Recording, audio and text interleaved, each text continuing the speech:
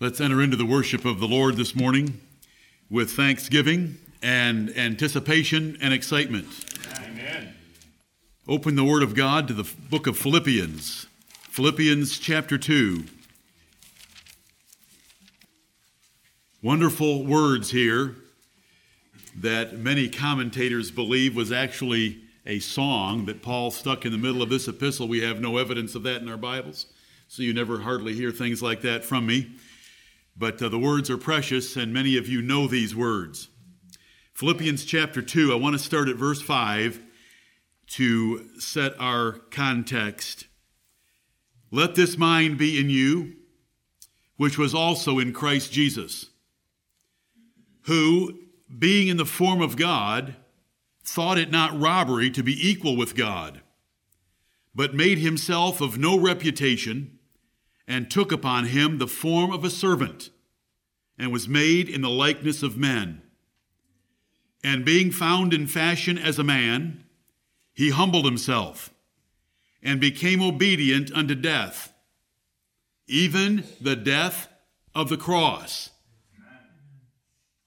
Wherefore, God also hath highly exalted him, and given him a name which is above every name, that at the name of Jesus every knee should bow, of things in heaven, and things in earth, and things under the earth, and that every tongue should confess that Jesus Christ is Lord, to the glory of God the Father. Amen.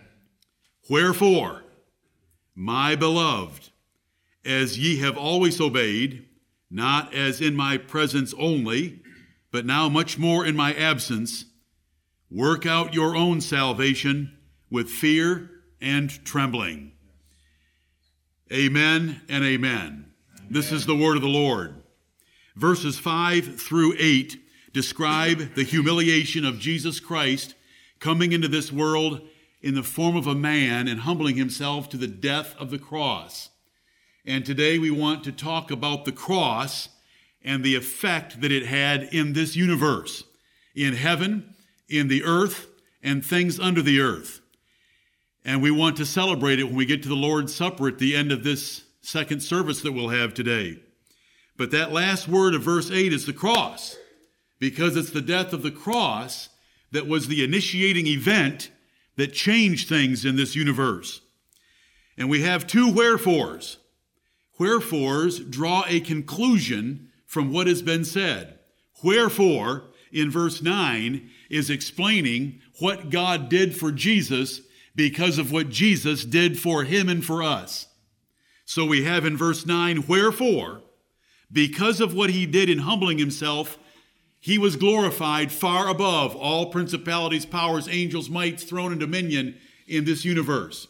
He humbled himself. It calls it he descended. In Ephesians 4, then he ascended far above all heavens. Beautiful statements in the Word of God. Wherefore God also hath highly exalted him.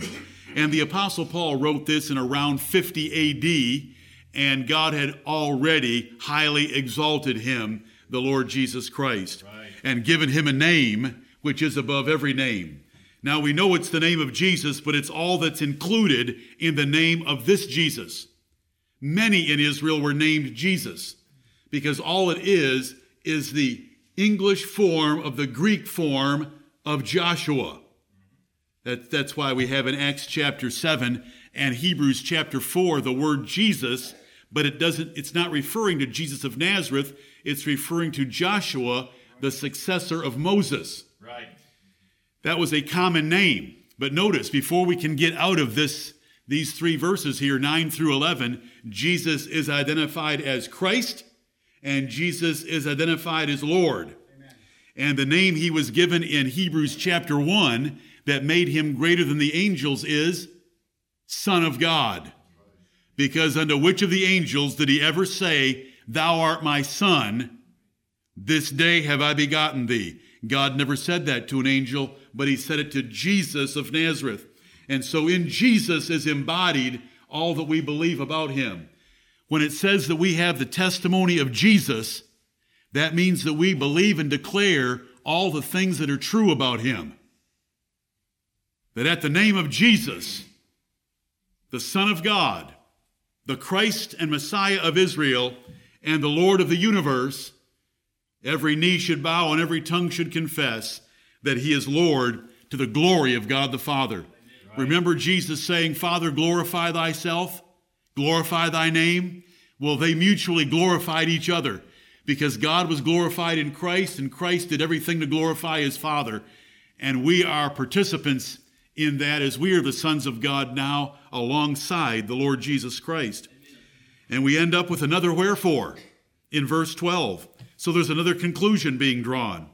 The conclusion in verse 9 is God's exaltation of Jesus for what he did. The conclusion in verse 12 is how we ought to live since we know this Jesus of Nazareth. Right. Wherefore, my beloved, as ye have always obeyed, not as in my presence only, but now much more in my absence, because he'd been away from Philippi of Macedonia for some time, work out your own salvation with fear and trembling. We want to live in such a way that we can work out our eternal life and lay hold of eternal life and lay up in store a good foundation against the time to come because of this glorious being that has been exalted over the universe and before whom we will bow and will confess that he is Lord. But before we are pressed into that sober duty, let us do it ourselves today. Right. Let us do it ourselves tomorrow if the Lord gives us both of those days. Let's work out our own salvation with fear and trembling. The Lord Jesus Christ is so great that to approach to him and to understand him should result in fear and trembling. Not paranoia and terror where we run away like Adam and Eve in the Garden of Eden, right, but where we humble ourselves and obey him like he obeyed his Father. Let us pray.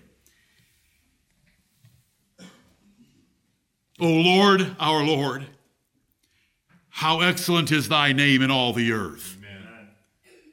We thank thee, blessed God, creator of the ends of the earth, the Father of the Lord Jesus Christ, for sending your Son into this world and his willing obedience to come. We thank thee, Lord of heaven and earth, that the Lord Jesus Christ humbled himself, was found in fashion as a man, and humbled himself even to the death of a cruel Roman cross. We thank thee, Heavenly Father, for the gift of thy Son and the gift of eternal life because of him. And we rejoice that as a result, you've highly exalted him and given him a name which is above every name. Heavenly Father, we are in the year 2018, in the year of our Lord. Amen. That is our Lord Jesus Christ. We are in his house on the Lord's day. That is the day of the Lord Jesus Christ. Heavenly Father, we want to exalt him in this place by our thoughts and our words and our worship. Bless us by the mighty power of the Holy Spirit of Pentecost to be lifted up and have our spirits stirred up as he stirred up the spirits of Zerubbabel and Joshua and the people that were in Israel to build the house of the Lord.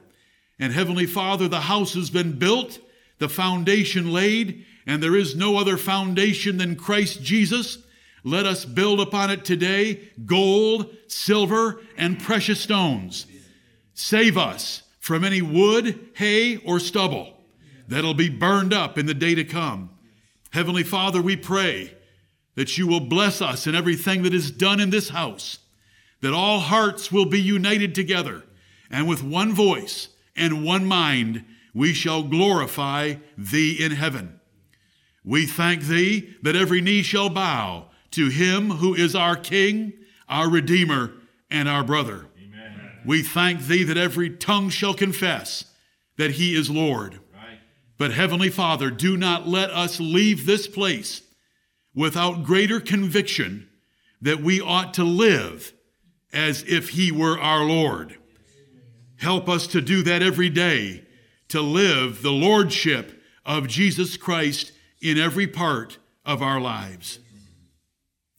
We pray, as we have already this day among the men, that you would bless with a great portion of your Spirit your churches scattered throughout the world and your scattered sheep, that you would be with each church, each servant, each saint, and each scattered one of your little remnant, and that you would build them up in the most holy faith today by the means they have at their disposal and by the power of the Holy Ghost and your preserved words. We are thankful to be in your house. We look forward to these opportunities now before us. We are going to lift up our voices and praise him who laid down his life for us and is now seated at thy right hand, all angels and principalities and powers being made subject unto him. Right. We thank thee for the stronger man who has delivered us out of the palace of the strong man, spoiling his goods and translating us into the kingdom of the Lord Jesus Christ. Now be with us. We want a feast of fat things today. We want a feast of wine on the lees. We want a feast of refined wine. Right. Bless us, Heavenly Father, to have that which no money can buy. Take our hearts and our minds away from that sustenance that doesn't satisfy, that the world offers us every day, and bless us now in Jesus' glorious name, in whose name alone we pray. Amen. Amen. Let's lift up his glorious name.